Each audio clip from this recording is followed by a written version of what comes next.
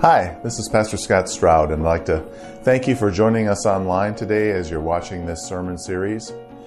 I know that COVID has had a big impact on the church, and many people have been viewing from home for 3 years now. And so, if you're one of those, thank you for coming and interacting with us online. But I would also like to extend a personal invitation to come and check us out here at Elam. And we know that fellowship is very important according to the Bible. We should not give up meeting together as some are in the habit of doing. And as you're thinking about, can you come now and venture out and join us in person, we would like to invite you and welcome you into the fellowship aspect of our worship time. Hope to see you soon on some Sunday at 10 a.m.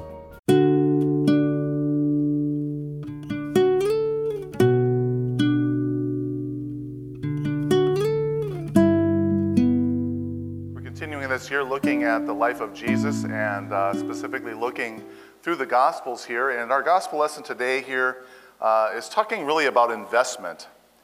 And in the investing world, there is something called trading futures. When you trade futures, it's a contract that you purchase that locks a particular commodity at a set price for a specific date in the future. For instance, let's say that you are a home builder and you're worried about the price of lumber, that it will probably increase dramatically due to inflation over the next year.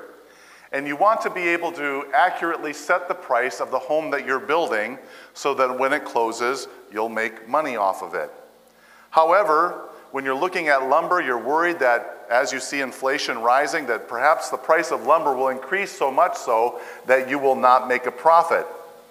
And so in this instance, you may sign a futures contract with a lumber supplier for a set amount of 2x4s. Let's say the current price of 2x4s is $3.25 per board.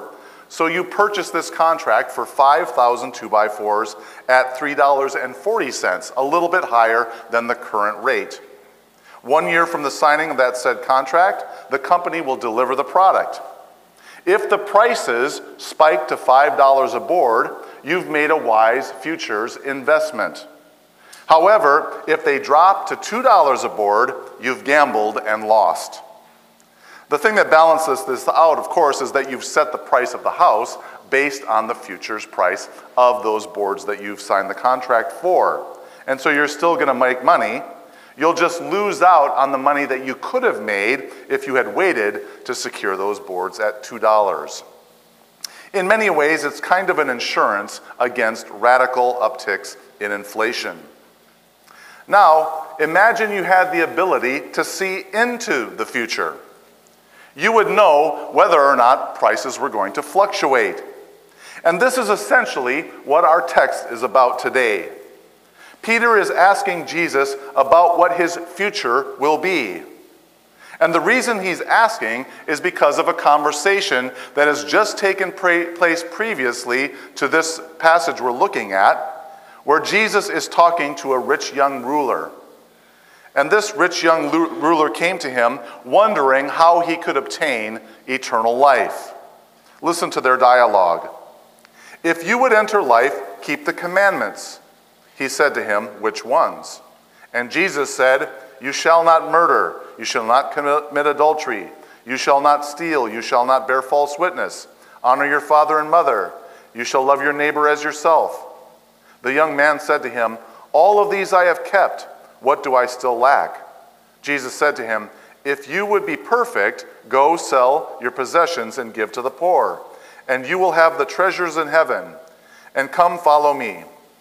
When the young man heard this, he went away sorrowful, for he was of great possessions. And so after this conversation, Jesus tells his disciples privately, "Truly I say to you, only with difficulty will a rich person enter the kingdom of heaven. Again, I tell you, it is easier for a camel to go through the eye of a needle than for a rich person to enter the kingdom of God." When the disciples heard this, they were greatly astonished, saying, "Who then can be saved?" And the reason that the disciples were so greatly astonished was twofold. Number one, this man said that he had kept the law perfectly. He had not failed in obeying the commandments. And they were raised up under the law of Moses. They knew about this. Secondly, he was a very wealthy man, and in that culture, they believed that wealthy people were specifically blessed by God. That's the reason that they were wealthy. The main problem, as noted by the Enduring Word commentary, is that the man had climbed to the top of the ladder of success only to find his ladder was leaned against the wrong building. He'd strictly followed the law, similar to Paul before his conversion. Whereas Jesus was saying, "Follow me. I am the fulfillment of the law." And Peter wonders, have we trusted in the wrong ladder? He says as much in his question in verse 27. "See, we have left everything and followed you. What then will we have?" Jesus then goes on to lay out 4 benefits of following him that the disciples should be assured of. And by the way, these benefits are also for you if you have determined to follow Jesus in your life. The first future promise that Jesus makes to his disciples is that because they have followed him, they will have future authority. He says, "In the new world, when the Son of Man sits on his glorious throne, you have followed me, will sit on 12 thrones, judging the 12 tribes of Israel." Now, first we must note here that Jesus is specifically making a promise to the disciples, not disciples in general. We know he's making this promise to the 12 because we see in Luke 22, 28 through 30, it says, "You are those who have stayed with me in my trials, and I assign to you, as my Father assigned to me, a kingdom, that you may eat and drink at my table in the kingdom and sit on thrones, judging the 12 tribes of Israel." And so it was those who had stayed with him through his trials, namely the 12 disciples. In fact, Jesus showed the Apostle John in Revelation 21:14 that the wall of the city, the New Jerusalem in heaven, had 12 foundations, and on them were the 12 names of the 12 apostles of the Lamb. And so, at first glance, this futures contract doesn't seem to apply to us. However, look at Revelation 3:20 through 21. "Behold, I stand at the door and knock. If anyone hears my voice and opens the door, I, Jesus, will come in with him and eat with him, and he with me. The one who conquers, I will grant him to sit with me on my throne, as I also conquered and sat down with my Father on his throne." And so does this mean that millions or perhaps even billions of people that have been saved will crowd onto the throne with Jesus? Well, no, it doesn't really mean that. It's allegorical in nature, although perhaps maybe it's like Santa where everybody lines up and gets to sit with Jesus for a minute or whatever. But one of the main reasons I believe that it's allegorical is if we look at Ephesians 2:5 through 6, which says, "By grace you've been saved, and raised up with him, and seated with him in the heavenly places in Christ Jesus." The grammatical structure there in that sentence sets it as a current event. As you place your trust in Christ, you are now seated with him in the heavenly realms. Seated with Christ. Currently. And this infers many things, one of which is the fact that it has been allotted to us an inheritance. And one of the benefits of that inheritance is authority. Jesus told Peter that this authority was in regard to judging Israel. As the disciples were walking around with Jesus, and he was doing his earthly ministry to Israel specifically, he was focused on Israel at that time. They saw firsthand whether or not people in Israel were responding to him, following him, rejecting him. And they saw that salvation came through him. And they have now authority as witnesses, and therefore can make an accurate judgment regarding this rejection or acceptance. Now, this does not indicate that the 12 disciples will be sitting forever on 12 thrones in heaven, settling all the disputes of heaven for all the people in the new world. However, they will forever hold prominence in eternity as ones who Jesus chose first, as the first followers. We too share in this role of judgment, as is indicated in 1 Corinthians 6:2, where Paul tells Gentile believers, "Do you not know that the saints will judge the earth?" This indicates that we do not have to fear the day of judgment. We are not among those being judged. Rather, we're standing in agreement with the judge himself regarding unbelievers and their rejection of the way of salvation. In fact, like the disciples, we have seen firsthand those things that convict the unbeliever. The evidence is their own words, their own actions. And as we stand there, we nod in agreement with Jesus, proclaiming his sentence, "Depart from me, I never knew you." Jesus declares that the next thing that's guaranteed in our futures contract is that there are sacrificed relationships that we have here on earth and wealth, but if we do that here on this earth, it will not go unnoticed in heaven. Look at verse 29. "And everyone who has left houses or brothers or sisters or father or mother or children or lands for my name's sake will receive 100-fold. Notice here there is a mention of three specific things: houses, family, and land. Now, I don't want you to read this too literally, like, if I left my home here on earth for the sake of Christ, when I get to heaven, he's going to give me 100 homes. Or, my father disowned me because of my faith in Christ here on the earth, and so when I get to heaven, Jesus is going to give me 100 fathers. That phrase, 100-fold, just means an excessive abundance. Let's take an example of homes and land. William Borden of Chicago, Illinois, was the heir apparent to the Borden family silver mining fortune, not the condensed milk fortune.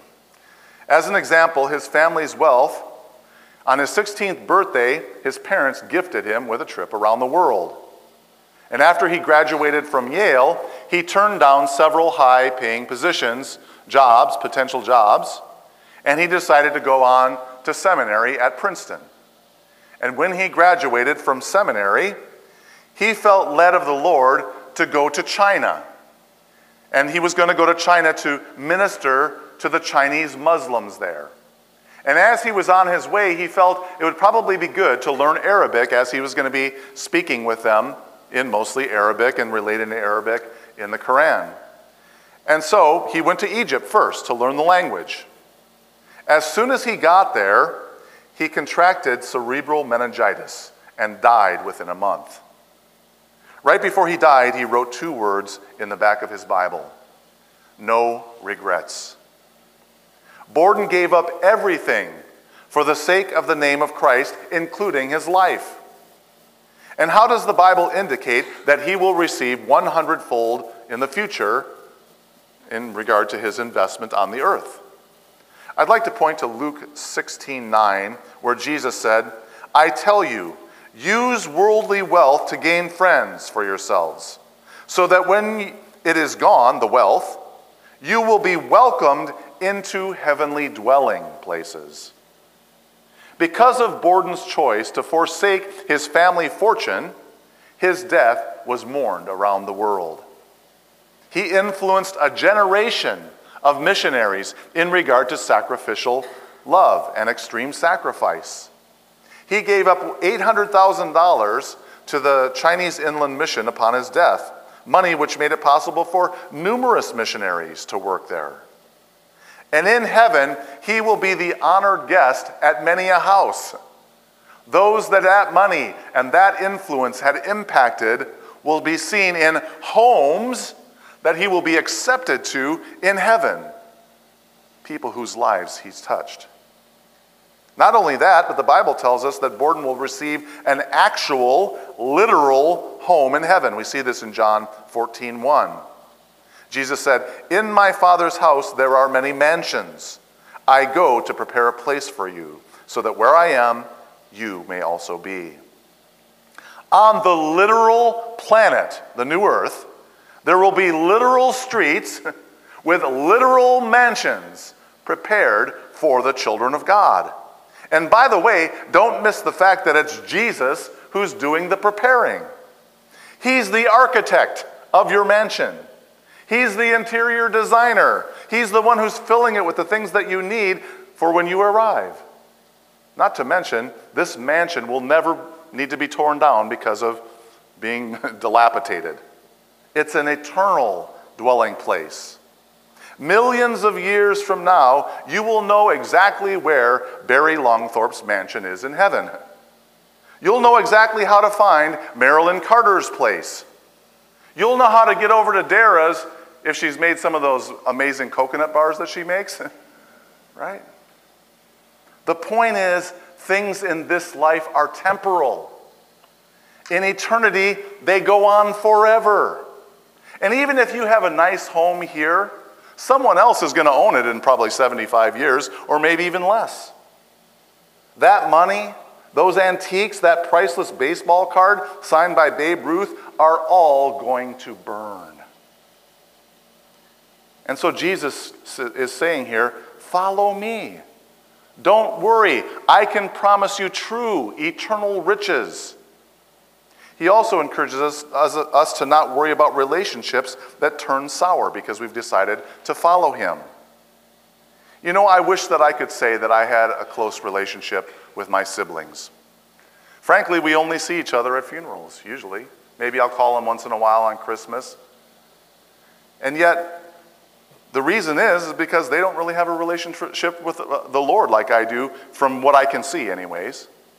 And I would rather actually spend my time with believers. I'd rather celebrate Christmas with people that actually believe that Christmas is about a baby being born and saving us from our sins.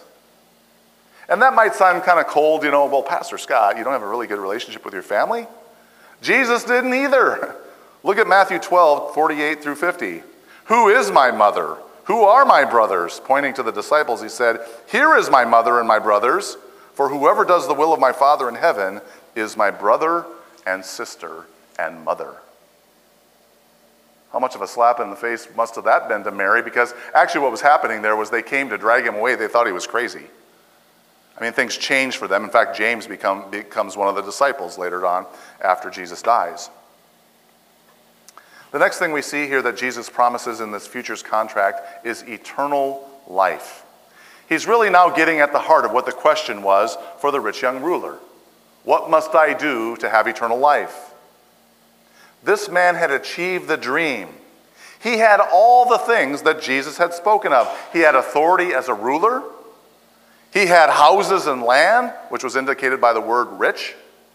He most likely had relationships and influence. However, it all meant nothing without permanence. Solomon, who was the richest ruler in the history of Israel, said it this way in Ecclesiastes 6, 1 and 2. There is an evil that I've seen under the sun, and it lies heavy on mankind.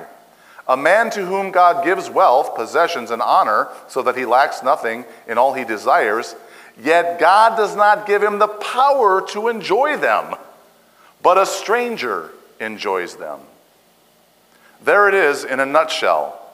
God's given an individual the means for a good life, but God has denied them the power to enjoy it.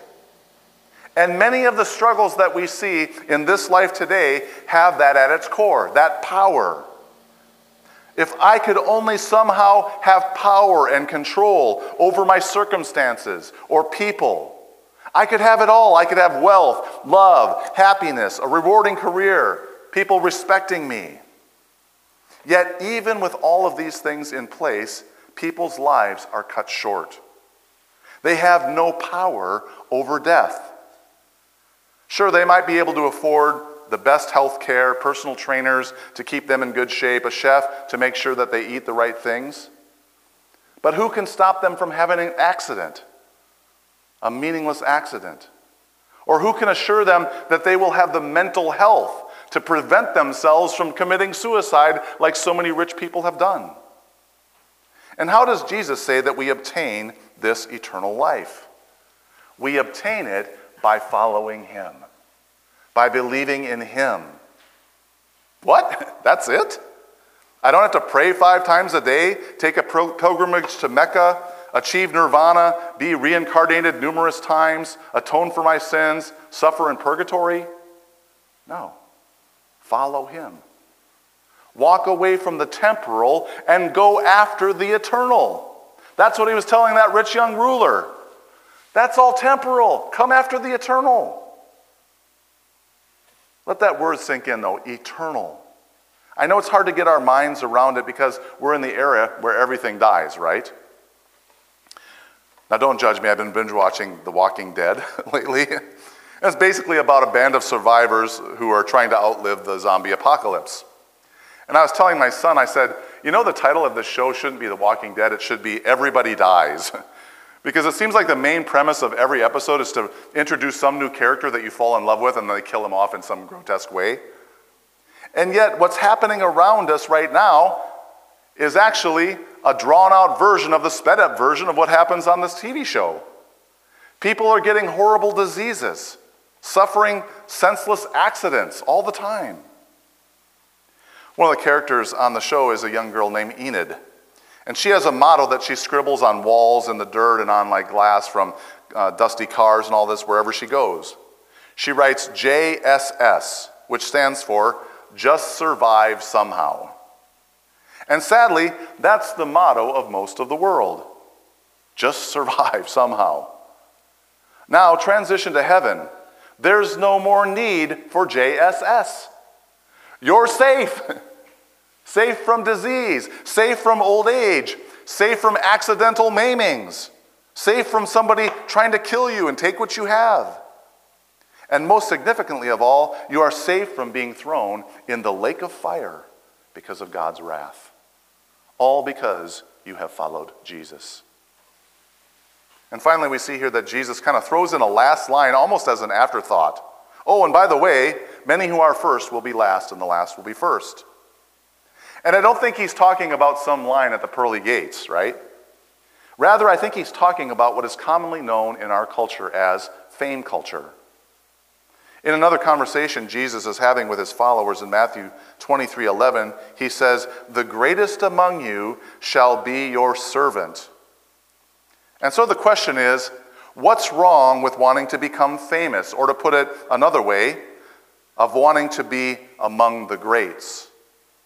Well, actually, according to Jesus here, there's absolutely nothing wrong with wanting to be famous, as long as you want to be famous for the right thing. Let's think of someone in our modern culture that is currently famous. Someone who I can say their name and everyone in here will know exactly who I'm talking about. Tiger Woods. And why is Tiger Woods so famous? Well, there are numerous reasons. First, he's known by most experts to be the greatest golfer that has ever lived.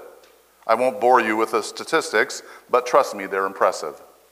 Second, he broke some major racial and socioeconomical barriers in a sport that was predominantly for white rich people before he started playing. And finally, he's famous or infamous for some of his off-the-course misdeeds, including numerous extramarital affairs, which caused him to actually go into rehab for sex addiction, angry confrontations with the public, and his car wreck, which actually has almost virtually ended his career. However, will Tiger Woods be famous in heaven? Well, by his own admission, he's a practicing Buddhist. And his own testimony shows that he's not a follower of Jesus. In fact, the only time I've ever heard Tiger Woods use the name of Jesus is as a curse, profanity. Somebody moved over there, while he was trying to hit his shot, and he cries out the name of Jesus. And so unless this changes, he will not even be remembered in heaven. No one's going to be standing around talking about the 4 majors that Tiger Woods won. In Isaiah 65:17, God says, "See, I will create a new heavens and a new earth. The former things will not be remembered, nor will they come to mind. And by the way, another famous person that will not be remembered or talked about is Buddha, the person that he's following. So how is it that some unknown, obscure Christian mom from Lake Stevens, Washington, will be greater in heaven than Tiger Woods? She will be great because the one that she has followed is great. Our good deeds are only great and praiseworthy because they're done in the name of Jesus. Missionary C.T. Studd said it best, "Only one life 'twill soon be past. Only what's done for Christ will last." So as we wrap up today, the main question that arises from this sermon is, do you have a futures contract? Have you signed it? All these promises that Jesus has made can be yours personally. And if you have any doubts today, the Lord wants to erase that from your mind. If you could reach in your bulletins and pull out, there's a sheet in there called Futures Contract. And I just want to read that for you really quick here.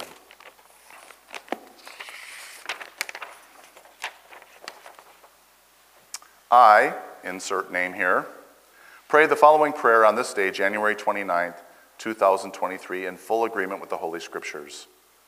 Heavenly Father, I know that I have broken your laws and my sins have separated me from you. I am truly sorry. And now I want to turn away from my past sinful life toward you. Please forgive me based on the shed blood of your Son, Jesus, and help me avoid sinning again.